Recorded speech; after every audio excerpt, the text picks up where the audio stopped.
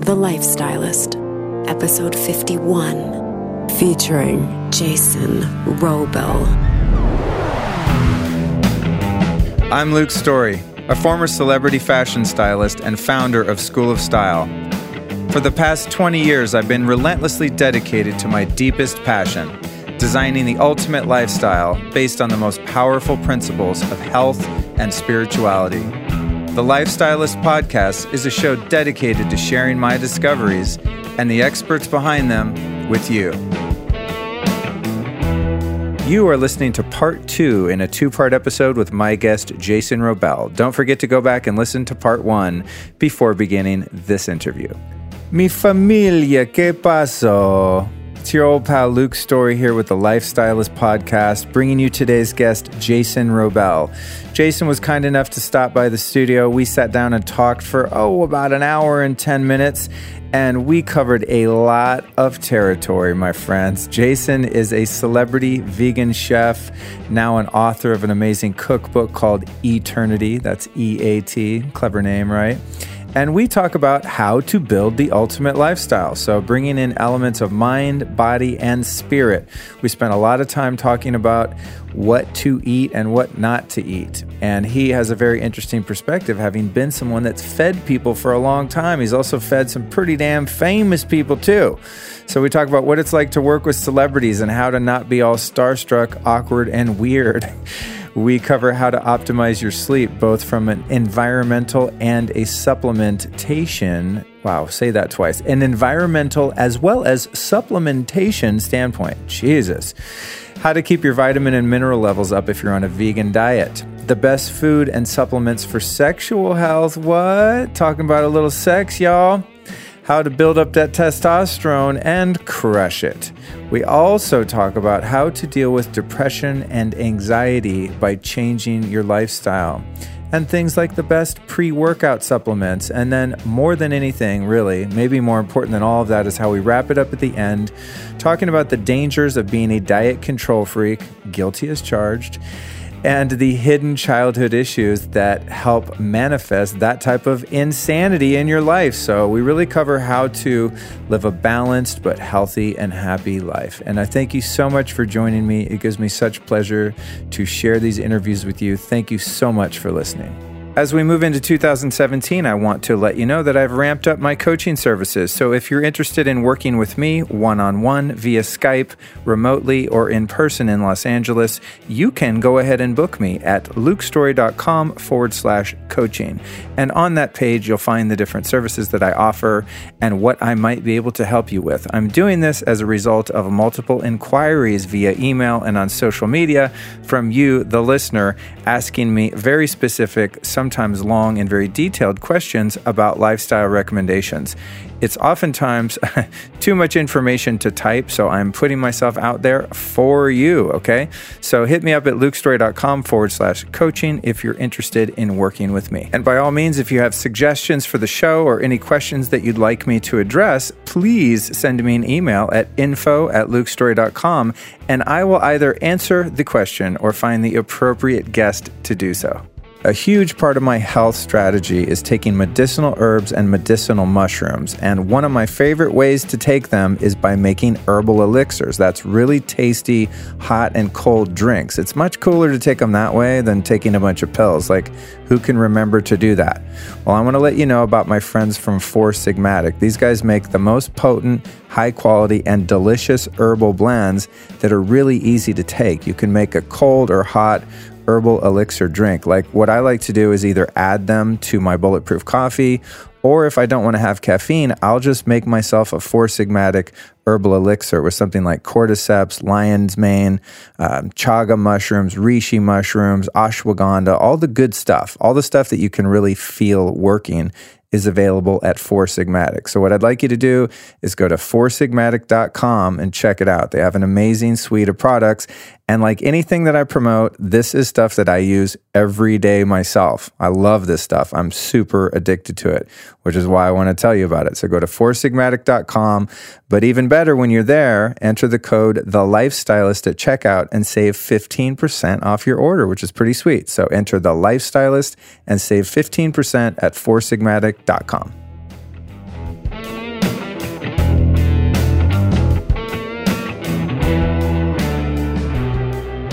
Jason Wrobel is a world-renowned leader in organic, raw, vegan cuisine, culinary education, and epicurean entertainment. With a focus on radical simplicity and artful presentation, he imbues his ecstatic raw food creations with the energy of fresh, local, organic produce and the healing properties of raw superfoods, which have rendered his dishes hands-down favorites among celebrity clients and regular folks alike. Jason's fans include Woody Harrelson, Jeremy Piven, Wright, Sigourney Weaver, and tons of other celebrities that consistently rave about his healthy, innovative, and delicious plant-based creations.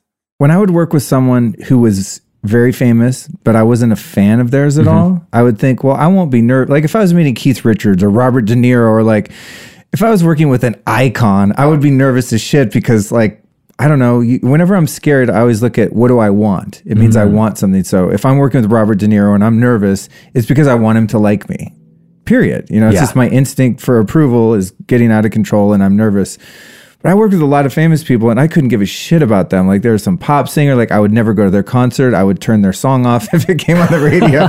I'm just not a fan. But I would still find myself being nervous. And I would look at that and be like, why am I nervous if I totally am not even into what they do? I mean, you know, I respect that they're successful, but it's not my thing. And it really was all the people around them made me nervous because those people put them on such a pedestal and deified them that like the whole entourage and the whole scene made everybody nervous. And everyone would have this amnesia and they would forget this is just some like 21-year-old kid that like has a good voice and can dance. Like, really? Why are we all nervous? Right. It's like a person that has a certain sort of outward ability that attracts other people. If this was like the world's most profound mathematician, would we all be like whispering and shaking and acting all paranoid? No, it's like there's plenty of exceptional people, but when those exceptional people are getting deified by the world and by everyone around them, it's really hard to not get caught up in that. Yeah. I used to notice that. I'm like, why am I nervous? God, stop it, Luke. You don't even care about this person. Yeah. Just do your job. Sharing a meal is a good way though, like being in someone's kitchen or being in their trailer, like, you know, prepping food on a hot plate. Seeing more intimate glimpses into their daily life, to me, I think is why, you know, and yes, all of them were very nice people. But for me, I think as a result of being a chef and being maybe more integrated into their home life and being actually in their homes, to me created a more intimate look at or intimate peek into who they really are. Right. And it is by virtue of being a chef and not a stylist that I got that opportunity to see that side of their lives. But when you see that, you meet their family, you make food for them, you're like, oh yeah, they're just people. Yeah. They're just people. Sometimes you have to remind them of that too. Yeah, right. Like, how do you do that without getting fired? You're just a person. What? Yeah. How did you end up getting involved in that world? Like, what was your first big client and how did that happen? Yeah, it was through David Wolf again. You know, he was just such a champion from the early days of, I love your food, I love your personality, we got to get you out there. So the first client was Jeremy Piven. Right after he was coming out of kind of his mercury poisoning phase. He had some really, really gnarly mercury poisoning at one stage of his life, and he wanted to do plant-based and do raw, so I was doing chefing with him, and then the opportunity for Woody came up, and then through Woody, I met people like Sigourney Weaver and Flea, and Russell Simmons actually was in New York before that. But it's kind of like this word of mouth thing. Like when I don't know if you experienced this, but in that whole celebrity culture, if you show up and you do a great job and you connect, then they're more apt to recommend you to someone else. And that's just kind of this domino effect. So that's really how it worked for me. It was just one person liked the stuff, recommended me to someone else, and all the dominoes just started falling that way. Did you ever find yourself nervous to be around a celebrity just because they were famous? Yeah, 100%. Yeah. That's weird, right? And it's only, here's the thing, you mentioned something. It's so critical, Luke. And this was either clients or just people that I would meet. If their art had touched my life in some profound way, I mean, like whether it's their music or their writing or something that moved me, I would get nervous as shit because it was like, this person's affected my life in a very profound way. So, you know, when I met Woody, huge fan of Woody's work, respect the hell out of him as an actor, especially being on set with him for months and months when he was doing the film Rampart. We actually did 2 movies. We did Friends with Benefits and Rampart right before he shot Hunger Games, the first Hunger Games. But like seeing his process as an artist made me love and respect him even more. Like this guy is hardcore as hell. Like his work ethic is ridiculous. And then when I met Flea, same things. I mean, I grew up listening to the Red Hot Chili Peppers, right? So it was like, oh my God, when I used to play bass, you were my inspiration for playing bass. You're just being a fool. And then reeling it back and going, would you like some quinoa casserole? Are you good? Would you, Yeah. But if they've affected me, man, that's when I get real nervous. That's funny. Because I want to love them up. I just want to let them know. Like your art has affected my life in a profound way. Yeah, it was very rare that I worked with someone that I was a fan of, just because that's the way it turned out. But I do remember one time I was in a store here called Maxfield. It's a really fancy clothing store. And I think I was working. So I was doing a poll for a client, and I just walked up to the register, and the Stones were playing that night at Dodger Stadium. And I was going, of course. And I walked to the register and I'm like, oh, this guy looks cool. Like little tiny kind of older man. I was like, well, he's dressed cool. And I look over and like, oh, fuck, that's Ron Wood. It's like the guitar player from the Stones. And I just like turned back, looked straight ahead and was like, I was like a girl in high school, like standing next to Justin Bieber. You know what I mean? I was like, what is wrong with me?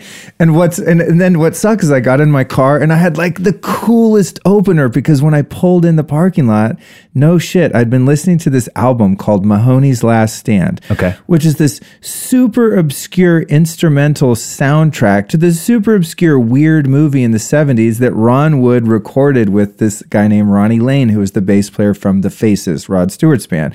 So like only a super Ron Wood fan would even know what that is, let alone have it and be aware of it, let alone just have been listening to it in the car.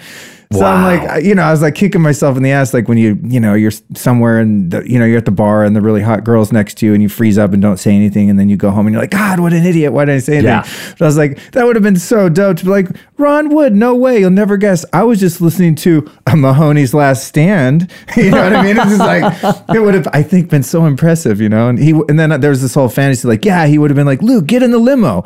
I'm giving you backstage passes to the show tonight, mate. Let's go. Like, why don't you just join us on stage and play some bass? It was like this whole narrative, and but that's what happens when I'm a super fan. Yeah. But it's funny that you mentioned too, just like treating them like a normal human and relating to them on that level. That is the antidote to all that. And with my students at School of Style, I mean, we're training them to become celebrity stylists in some case, and we have a whole section that I teach, and there's a PowerPoint, and it's in the workbook, and it's like how to deal with celebrities. And it really says, don't be starstruck. Don't be a super fan. Even if you are, play it cool. Yeah. Just treat them like a normal person. Because if you're nervous and you're like kissing their ass and being people pleasy, they'll be repulsed by you and they won't want to work with you. Right. So it's like you have to act confident and sort of nonchalant, even if it's not genuine. For sure. It's like, and then what happens is you sort of trick yourself into feeling normal, because then they relax and they feel normal and everyone can just be themselves and let their hair down a little bit. Right. Yeah. And I feel like there's a trust that gets built over time, like depending on how long you work with someone. I know that the longer that I was with someone, and this isn't even just celebrity clients, this is people that I just coach on cooking and nutrition in general, that it's just about relationship building. It's about really someone having that trust in you to advise them, to perhaps, tackle one aspect of their life that's a pain point for them. And I don't know, how long you would style people or how long you were with them, but again, with food and teaching them nutrition and prepping food for their family and watching them enjoy it and kind of shift the narrative of their health conversation, maybe it's because, the people like I work with this take their health very seriously. They're much more, I find, invested in the perspective of, I'm hiring you because I trust you. I appreciate your perspective with food and nutrition. And I don't know, it just feels like maybe one of the reasons I've been treated well is because they're just taking my role very seriously in that course of their life. Yeah, it's not a flippant thing. It's not just like, oh, well, I feel like, eating asparagus with hollandaise this week. I'll call Jason. No, like they call me in because they want to eat in a very specific way and learn a very specific regimen to shift their lifestyle, right? So, I don't know, there's just a seriousness around it. Well, there's a respect there. It's like if you're a stylist and you bring some cool looking clothes to a photo shoot and you're, dressing someone that's had 10 platinum albums and been around the world 40 times and they come in, they're not that impressed by your level of expertise because they kind of know how they can just be like, all right, a lot of people just be like, all right, cool, get out of the way. I'm just going to get dressed. And I was like, okay, well, I just brought the clothes for you. You're welcome. Have fun with that. I'm not involved in the process. But in your case, like you're obviously much more of an expert than that person is probably in all things nutrition, and not to mention your culinary skills. So I would think there's kind of an inherent respect where they're like, all right, dude, you got this. And once you gain their trust and they know you're not a weirdo and they feel comfortable having you in their home and all that, that it's like you have a sense of kind of authority. I don't want to say over them, but in a sense, like in that one category of their life, like you dominate them. Right. You know what I mean? It's like they have a respect, even if they know how to cook or they know, oh, I've eaten goji berries. Like they're not going to have the same degree of expertise probably that you are. Yeah. And that's why they're paying you a bunch of money to come over there. Yeah. I just assume they pay a bunch of money. They better have. Yeah, it was a good phase of my career. Yeah. It definitely. Yeah, and then it gives you the credibility too, right? Where, For sure. Now you have a book and you can say, I did this, X, Y, and Z. Hey, and on that note, when you go on a book tour, you mentioned that you're doing some cooking demos. How do you have to bring a bunch of crap with you, or do you make the people that are hosting it like provide you with a little faux kitchen setup, or how does that work? Yeah, it's funny. Like I kind of have a tour. I kind of have a tour writer. I have a writer now that I send out, right? And it's like for me to show up and do things. This is my minimum speaking appearance, but for me to come and do a lecture and a cooking demo, this is the minimum requirement. So it's more if you do a demo. Yeah, I mean, if I show up and do a lecture, it's like, okay, cool. You're going to take care of the hotel, the flight, all the regular stuff. I would like, these food items in my room so I can eat when I get to the hotel. But in terms of a demo, it's much more nuanced because I'm up there on a stage. I'm making, 2 or 3 recipes. I've got to have a high-speed blender, got to have good sharp knives, got to have all the equipment to actually prep a recipe the way it's meant to be prepped. And I learned early on in my career that was very necessary because I would show up for, festivals and gigs. And next thing you know, I'd be using, a $10 Oster blender and a ratty ass knife that was nicked. And I'm like, oh, Christ. And you make your way through it, right? You do your best. But ideally, for me to just show up and do my best work as an artist and a culinary professional, it's like, you guys got to have this stuff. You got to provide it. Get the mise en place ready. Have all the recipes portioned out, everything in it. So I can just go and knock it out of the ballpark. Oh, that's cool. So it's taken me years to like get to that point of like knowing what I need to ask for. Yeah, that's cool. I was curious about that when you mentioned it. Yeah, it's funny that people still use like those old school blenders, right? Like I'll go to the homie's house and I'm like, you seriously don't have a Vitamix? Like what planet have you been living on? Like my favorite Airbnb in New York, it's in Chelsea, and it's this beautiful apartment, huge, just wonderful. It's on 24th and 11th. It's like great neighborhood. I can walk everywhere. I'm so excited. And when I first went there, I'm like, where's the blender? And the owner's like, oh, I don't have a blender. I'm like, who can live without a blender? A, B, if you have one, don't get one of those like what's it, an Osterizer? It's an Oster, yeah. Yeah, an Oster, and it's like that glass, like jug with all the fake buttons that don't actually like, it's like they tell you they do 40 different things. Remember those? I'm like, really? Get a Blendtec or a Vitamix. Like you got to have the blender on point. Yeah, people got to invest, man. And that's one of the biggest things I tell people, when I work with them is this is an investment. It's a time investment. It's a monetary investment. And if you want to do it, you got to take it seriously. You have to physically invest in setting up your kitchen and your life in a way where you can do this sustainably.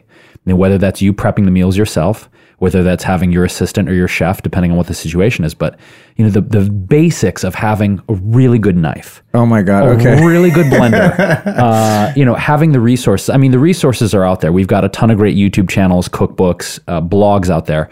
But I'm just saying on an equipment level, it's so funny to me how people are resistant to, on the basic level, man, I'm just like, good knife, good blender. Okay, please, for the love of God, just get a good knife and a good blender. I can show you a billion recipes with those 2 things. Well, the knives, dude, you just called me out. I was like, yeah, those idiots that don't have a good blender. If you saw my knives, oh my God. Do you not want to show them to me? They're like Flintstonian. I mean, like they're all like dented and they have chunks taken out. I mean, they're like the worst ever. And at one point, I was dating a woman who was a fantastic cook and a pastry chef, and I mean, like next level. And she finally was like, dude, I'm not even hanging at your house unless you get some knives. And I almost did it, but then we broke up.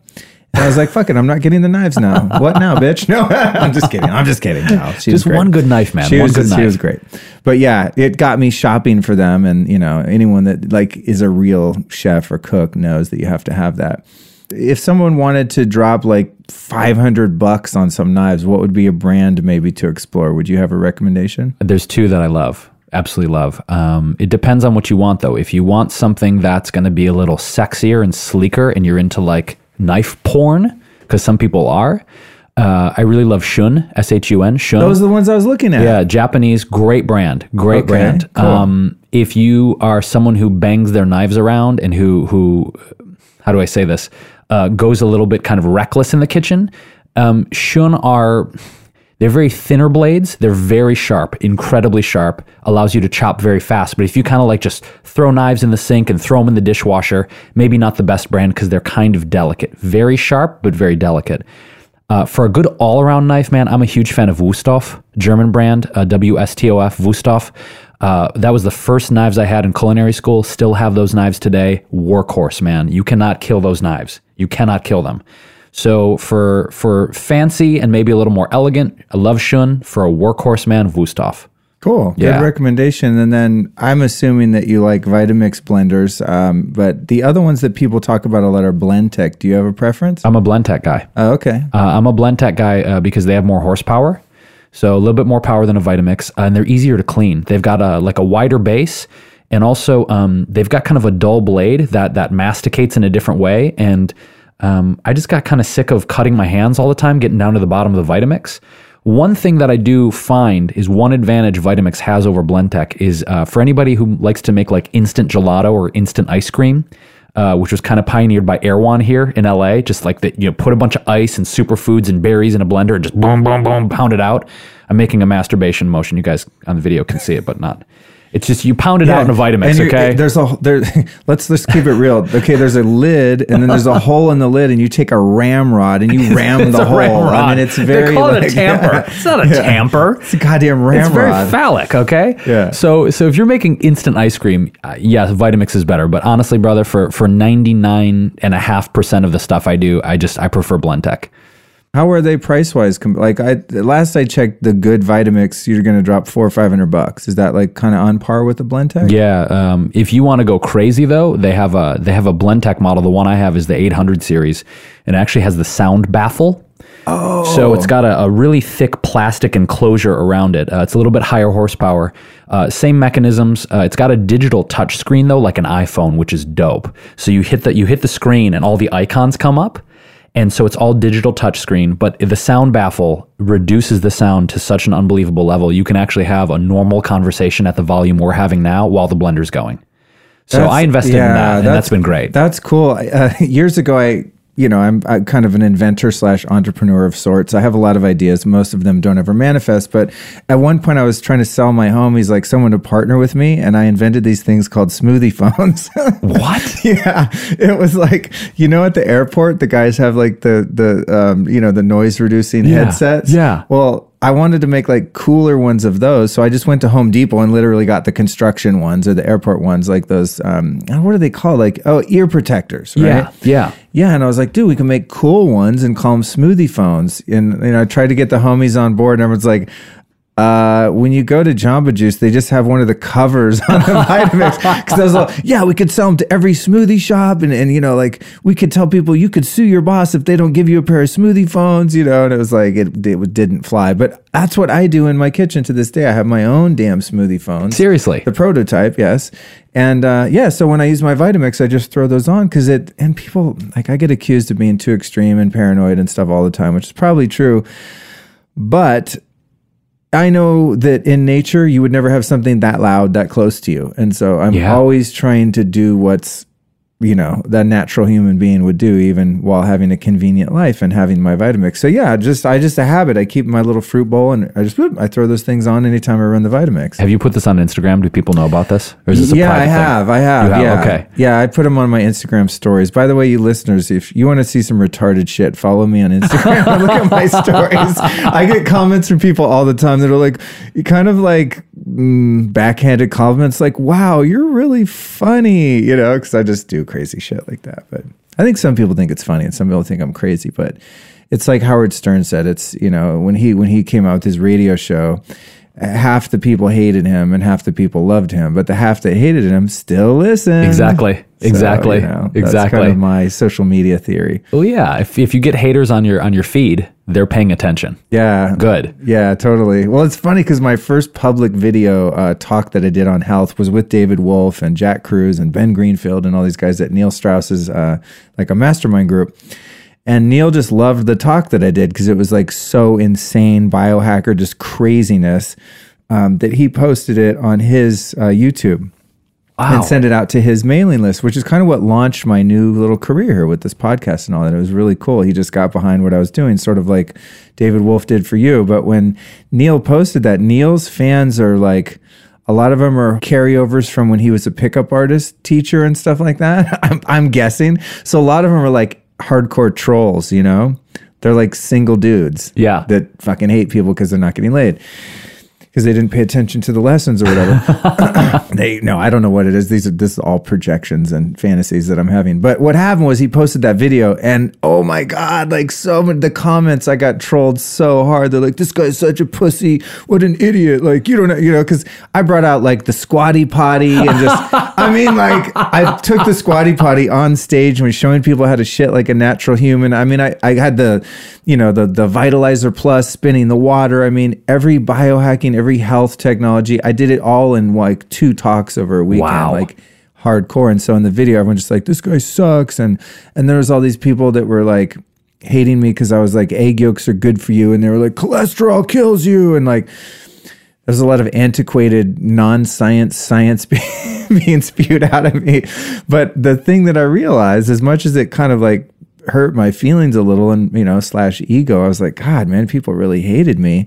But it occurred to me one day, that thing, I was like, wait a minute. The thing the guy's trolling me on is at the end of a 2-hour video.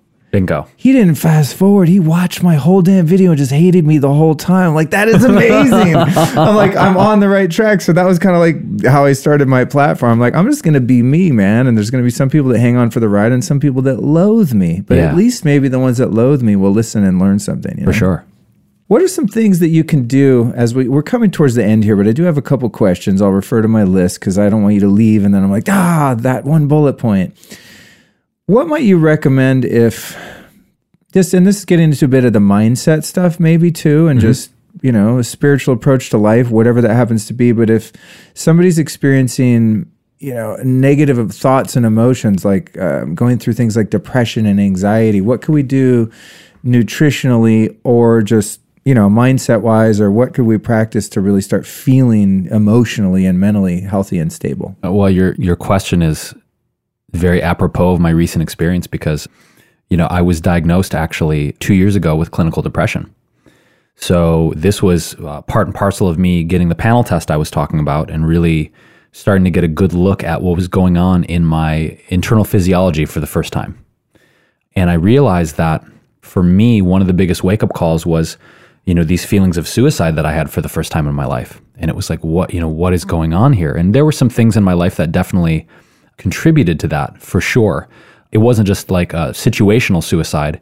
It was really just kind of this effect of unabated stress, unabated anxiety over many, many years that I wasn't taking care of. It was just having massively elevated cortisol levels, not sleeping well, allowing chronic stress just to run my life. And I arrived at this point where it was like, okay, well, I have 2 choices. I can kill myself or I can figure this out. And I chose to figure it out and take myself on. So that was part of the nutritional evaluation, the blood panel test. I got my neurotransmitters tested, by the way, as part of that, which was a fascinating and eye-opening look into my brain chemistry for the first time. For me, what I decided to do was take myself on in every possible way. Adjust my nutrition like I spoke about, right? To really just boost my brain function, get my mood up, elevate my mood. The second approach was going to a therapist for the first time in my life to address a lot of these. Well, you made it into I'm assuming your 30s without ever having gone to therapy? Yeah. Yeah, but let me tell you this.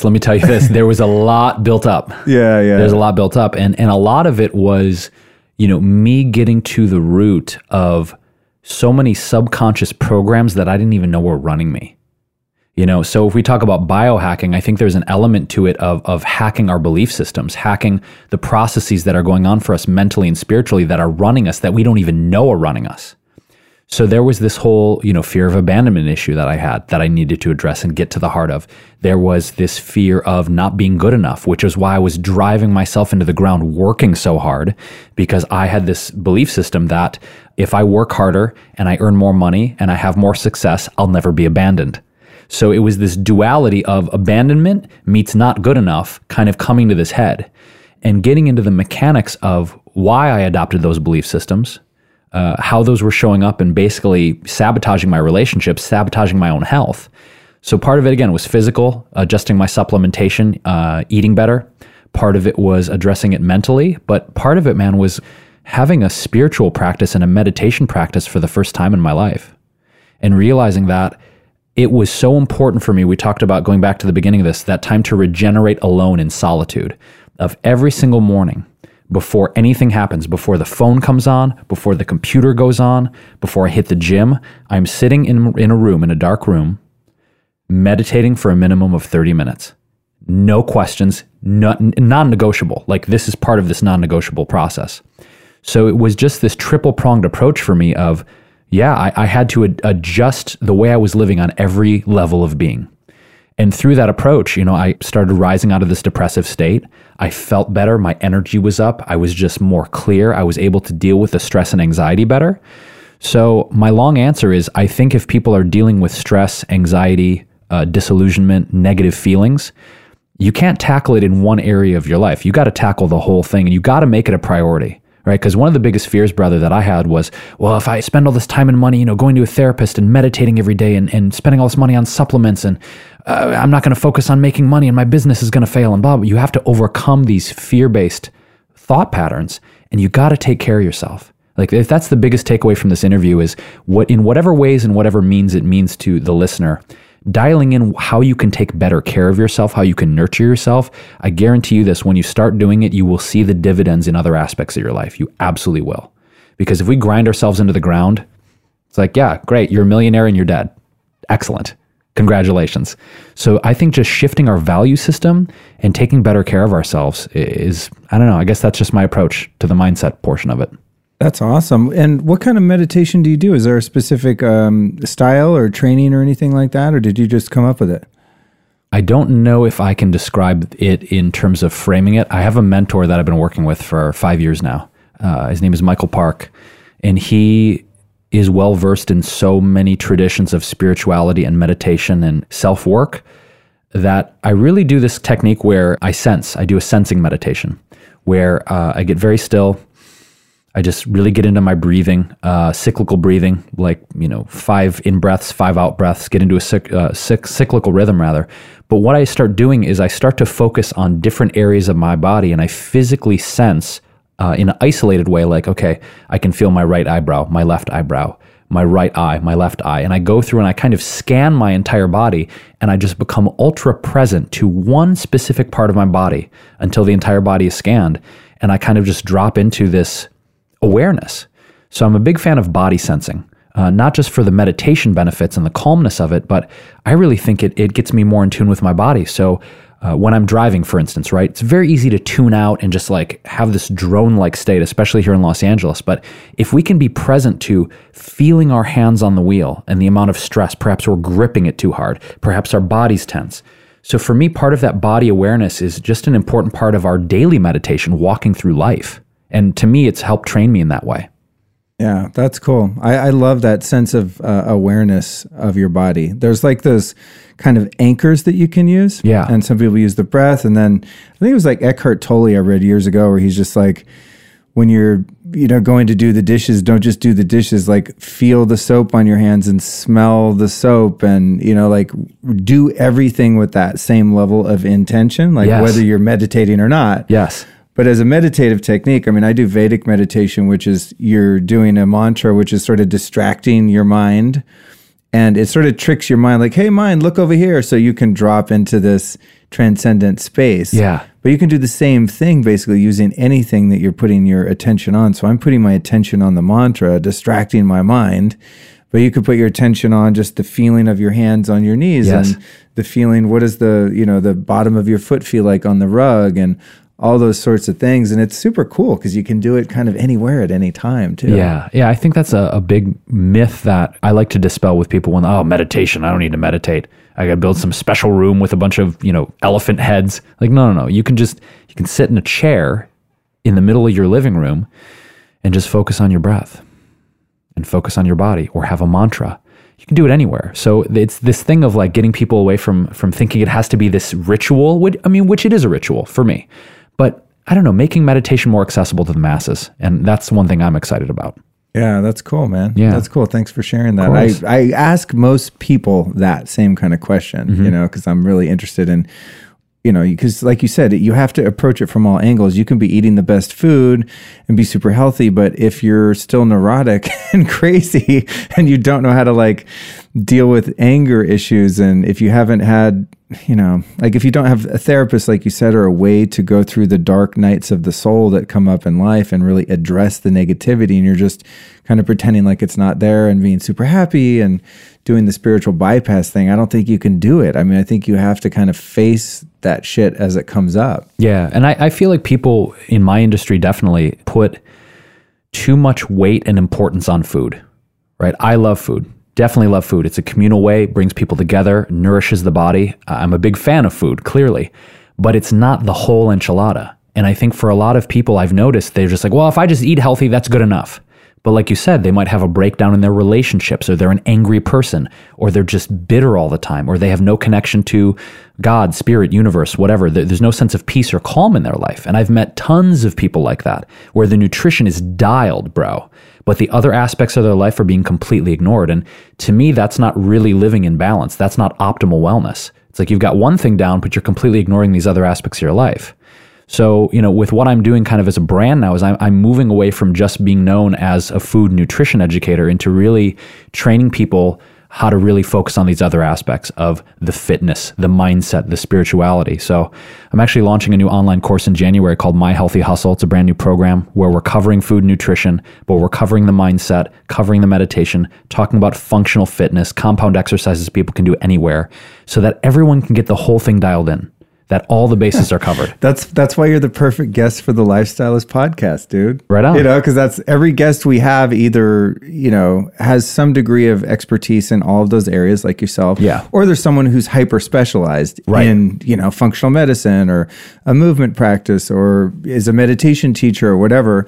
But that was kind of my idea too, of bringing all of those different elements together in an amalgam sort of system that you can hand people via their ears. Yeah. So the last thing I want to cover is along those lines, because you have been someone who's been very involved in the food scene. And this goes back to what you were saying earlier about the dogmatic approach to being, like identifying yourself by what you eat, whether you're a caveman paleo meat eater or you're a vegan or a raw foodist or whatever. And even just with supplementation and biohacking and this sort of self-obsession that people like me have been prone to. A couple of years ago, I heard about this, I think it's a real thing called orthorexia, which is where you're totally obsessed about like eating the right foods and not eating toxins. And, you're just like very preoccupied with everything that goes into your body. And I would expand my definition to be like the shampoo that I use and having a shower filter. And like right now I'm on a grounding mat. And I mean, I'm like the biggest one of these, but I've had to really like, after getting so much shit dialed in, found like, wow, I really have a lot of control issues. If you see me get on an airplane, I mean, it's like, I'm surprised they don't ask me to leave. I mean, the shit that I unpack, and I create this whole universe because I'm trying to control the fact that my biology is not meant to be 35,000 feet up in the air flying around at 500 miles an hour. It just destroys me. So I do all this stuff to like control it, and I travel with my grounding sheet in the hotel, and I'm doing all these things. And I've had people go, dude, you're really controlling. So it's something I've looked at. Yeah. What's been your observation of people that you've worked with or just in your own life in terms of like where getting yourself dialed in crosses the line into neurosis, where you become a totally paranoid Howard Hughes control freak person, where emotionally it's actually more unhealthy to be that way than it is to just like go eat some McDonald's and like be happy. You know what I'm saying? Like you mentioned balance earlier. Like what are some of the extremes that one could look out for, and how do you achieve that balance where you give yourself a break? Yeah, I think it's a great question. I want to answer it on multiple levels. Number one, I think that if we look at the underlying, again, belief system, subconscious belief system that might motivate this kind of behavior, with people I've observed, and including myself, like when I dipped into kind of my dogmatic phase of raw foodism and everything's poison and I've got to control everything. For me and for other people I've talked to, it comes out of some childhood situation, generally, not always, where there was some loss of control, where it was dad left, Mom and dad were fighting all the time and I couldn't help them. Pet died, got molested by grandpa. I'm extrapolating on way too many hypothetical situations here, but for me, it was like I knew that my desire to control everything was out of my parents split up, a violent relationship growing up with my dad. I couldn't do it because I was just a small boy. So it was this overcompensation subconsciously of, well, I can control this, right? Is like, even as a little boy, there's one thing I can control, and it's what I put in my body. So it's this pattern of behavior that continues to adulthood where this whole part of my life is completely out of my control. I have no power over this, but what I do have power over is what I put in my mouth. And so I think that's a subconscious motivator that really guides a lot of people without them even knowing it. May or may not be the case for everyone. For me, it was definitely that case of that childhood trauma being expressed through adulthood. Nailed it. You just totally pulled my covers. Did I? Okay. Yeah, totally. Okay. Absolutely. I don't want to assume. I was just putting it out there. Yeah, actually, it was Neil Strauss brought that to my attention. Yeah. Because he's like, dude, I'm really into the stuff you're doing, but have you ever looked at how controlling you are? I was like, what? Of course I'm going to eat healthy, meditate, like do all the things I do. He's like, yeah, but let's take a look at where it comes from. And he just loves to like get in and sort of psychoanalyze you as a friend, which is amazing. He's very bright and studied a lot and done a lot of work himself, but that's what he's the first one that pointed out to me. He's like, well, let's look at your childhood. Let's look at mom and dad. And we were talking and he was like, bingo, there it is. Yeah. I don't want to get into it right now, but I had a lot of situations as a kid in which I did not feel safe and, was a victim of a lot of different types of abuse at a lot of different times. And it was pretty gnarly and it was totally out of control. So yeah, of course, now I'm going to be like, all right, I'm not drinking tap water and I'm going to, outfit the entire airplane to suit my needs. And like everywhere I go, I'm going to protect myself from, harms because that's the only, you just said it. I mean, I'll just repeat what you said, but it's like, those are the only things that I can have this feeble, sense of control over. Yeah. And for me, and I want to hear the rest, I'm not trying to answer your question that I asked you, but just having the awareness that sort of, system is at work in my psyche. Yeah. Just being able to see the formula and see the structure of that. Like, okay, mommy, daddy, uncle, babysitter, whatever, out of control. And then through my life, I use drugs and alcohol for the majority of my life to control my inner environment. Like, I don't like the way I feel. Bingo, smoke this, shoot this, whatever. And I'll change it real quick. Yeah. And so then you get rid of drugs and alcohol. It's like, well, you can't go to that. What are you going to do? Well, how about some supplements? You can still be legally sober and take like an overdose of smart drugs to try to control your productivity. It's like the whole thing is about control, but the awareness for me is how I'm finding, I won't say I found, like I've achieved it, but finding balance and actually seeing like, all right, what if I just let go a little bit here, Yeah. So I was just in New York and I let go way too much. I ate a lot of gluten and sugar and I was like, I destroyed my gut lining in like 2 weeks and came home and have been rebuilding it the whole time. So, that was the pendulum was a little too like, fuck it, let's party. It's like, don't be controlling, Luke. Well, my biology does require a certain amount of control to function optimally. For sure. I think, again, it goes back to balance, right? Is like you swung the pendulum so hard to the other side and then your body lets you know, oh, brother, that's not... Let's not do that. But hey, it's this thing of like cheat days in the fitness industry of like, oh, cheat days. But I think this cheat day mentality creates a negative perspective around food, right? We can go, well, it's just, I like to, but people like to, right? It's this whole thing of our culture, but I like to cheat. I like to be bad. What is it in our psyche that likes that?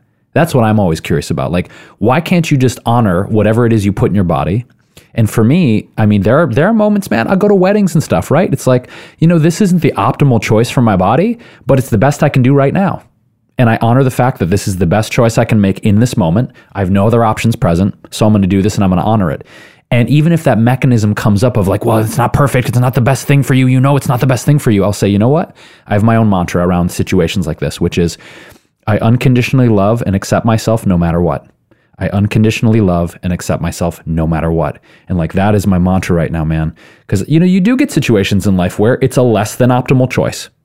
That's just life. If you're going to live life and not be in this insular bubble and you're going to go out to weddings and parties and travel and go around the world, you just got to do the best you can and really, really be more gentle with ourselves. And I'm saying that to you because I'm saying it to myself, man, because I have a definite perfectionist mentality. But the more that I let go of that and say, I'm just going to do the best I can in each moment and honor my choices, I've learned to let go of that a little bit. And it's been healthier for me. Yeah. And also probably, I would say for myself, I'm a little less of a pill to hang out with too. You know what I mean? When you're the guy, like, there's the whole phase when you start, whether, you're vegan or raw or vegetarian or you're paleo or whatever, you're eating, like when you're the guy who's like, people are ordering, you're like, really? You sure you want to do that? Like your friends can just feel you staring at their plate. Yes. You know what I mean? Silently judging. I've been that guy that I'm just like, oh God, really?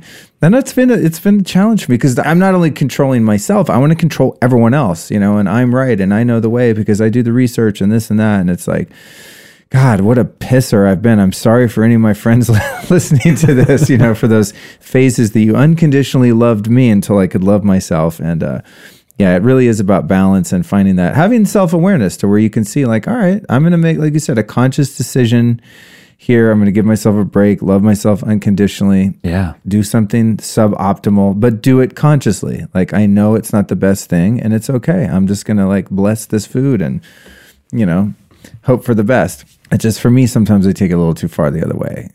Too many times. Like, sure, one New York pizza, sure. But it's like every day for 9 days, I'm doing some little thing that, it's like when we teach our classes, the kids, they love M&Ms and like, I try to get organic stuff. No one eats it. We get like a veggie plate. It just sits there. They don't want to eat that shit. But when I'm teaching those classes, for example, they're like 9 hours a day. And I found myself walking by like the M&M bowl and just being like, it's like just a ball of GMO, just like straight GMO corn syrup, like the worst of the worst, And then that activates this craving mechanism where then I'm like, well, I already ate a bunch of M&Ms. I might as well just have some pizza and have some pizza. Slope. Yeah, I'm like, I might as well have some ice cream. And then might as well. And, next thing you know, I'm bloated floating in the Hudson River, So yes. All right. Awesome, man. Well, I think we covered a lot of stuff. I had everything on my list here and even some things that I didn't. So I want to ask you my final question. And that is, so you've taught me so much. You've taught our listeners so much today by joining us on the Life Stylist. Who have been 3 teachers that have influenced you, or 3 teachings? It could be a person, a book, a philosophy, anything. Give us 3 recommendations. Yeah. Number 1 is Joseph Campbell. The writings of Joseph Campbell have been tremendously influential in my life. He's got so many books, Hero of 1,000 Faces, Myths to Live By. My favorite book of his is The Joseph Campbell Companion. And he really has interpreted mythologies and history of mythology in a way that's relevant to modern life, the hero's journey, what it means to go through the fires and the tests of life and go through it consciously and lovingly with an open heart, to be able to say yes to all of it, to the pain and the suffering and the challenges and the love and the joy. So Joseph Campbell's been highly influential over the course of my life, his writings and his teachings. Another great teacher has been Osho. Especially in terms of sexuality and spirituality and relationships. The writings of Osho, I mean, he's got 1 billion books out there. Love all of Osho's teachings, which has helped me overcome a lot of feelings of shame around sexuality and relationships. He's like an OG. Like a lot of spiritual teachings that I will read can be woo-woo, but Osho, the way he writes, it just breaks it down to such a fundamental human level. So I love Osho. And then the third person... You know what? As crazy as it sounds, I was going to say my mom, although she doesn't have anything written out there, but I'm going to use my mom as an example. And I'll use my mom as an example simply because she has taught me really, truly what unconditional love looks like. And she has taught me what unbelievable sacrifice looks like. And to live through the challenges she's lived through in her life and come through it with joy and presence and an open heart has been a tremendous teaching for me. So I got to throw Ma-Ro in there. Hey man, that's awesome. Yeah. That's awesome. Yeah, it doesn't even have to be anyone like with the stature of Osho or Joseph Campbell. Mom works, man. That's good. Yeah, that's good. Thank you for that. So lastly, where can we find your book and your sites and all of your work? Yeah, so people can check out my website at jasonwrobel.com. It's WROBEL. On Instagram, Twitter, Snapchat at Jason Wrobel. My YouTube channel is Jason Wrobel TV. That's where you'll find the J-Wro Show. And Facebook is Jason Wrobel Official. Awesome, man. Thanks so much for joining us and helping me and our audience to build a lifestyle. Thanks, Luke.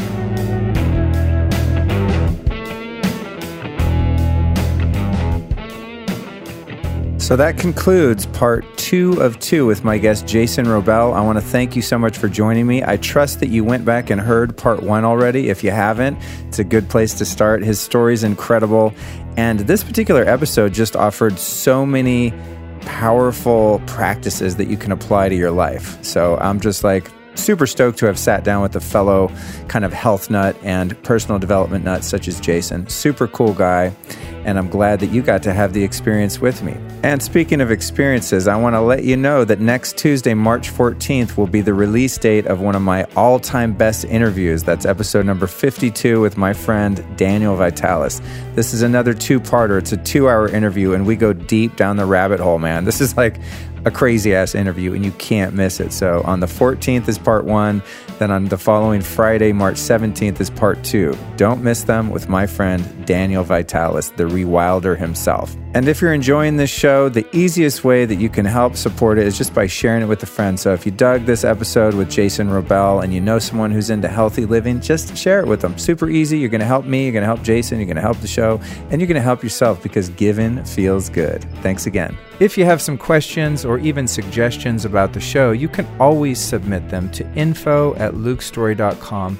And if you're interested in going deeper down the rabbit hole and you'd like to do some one-on-one coaching with me, yours truly, you can go to lukestory.com/coaching, where we can work together remotely via Skype or maybe even in person if you're in the Los Angeles area.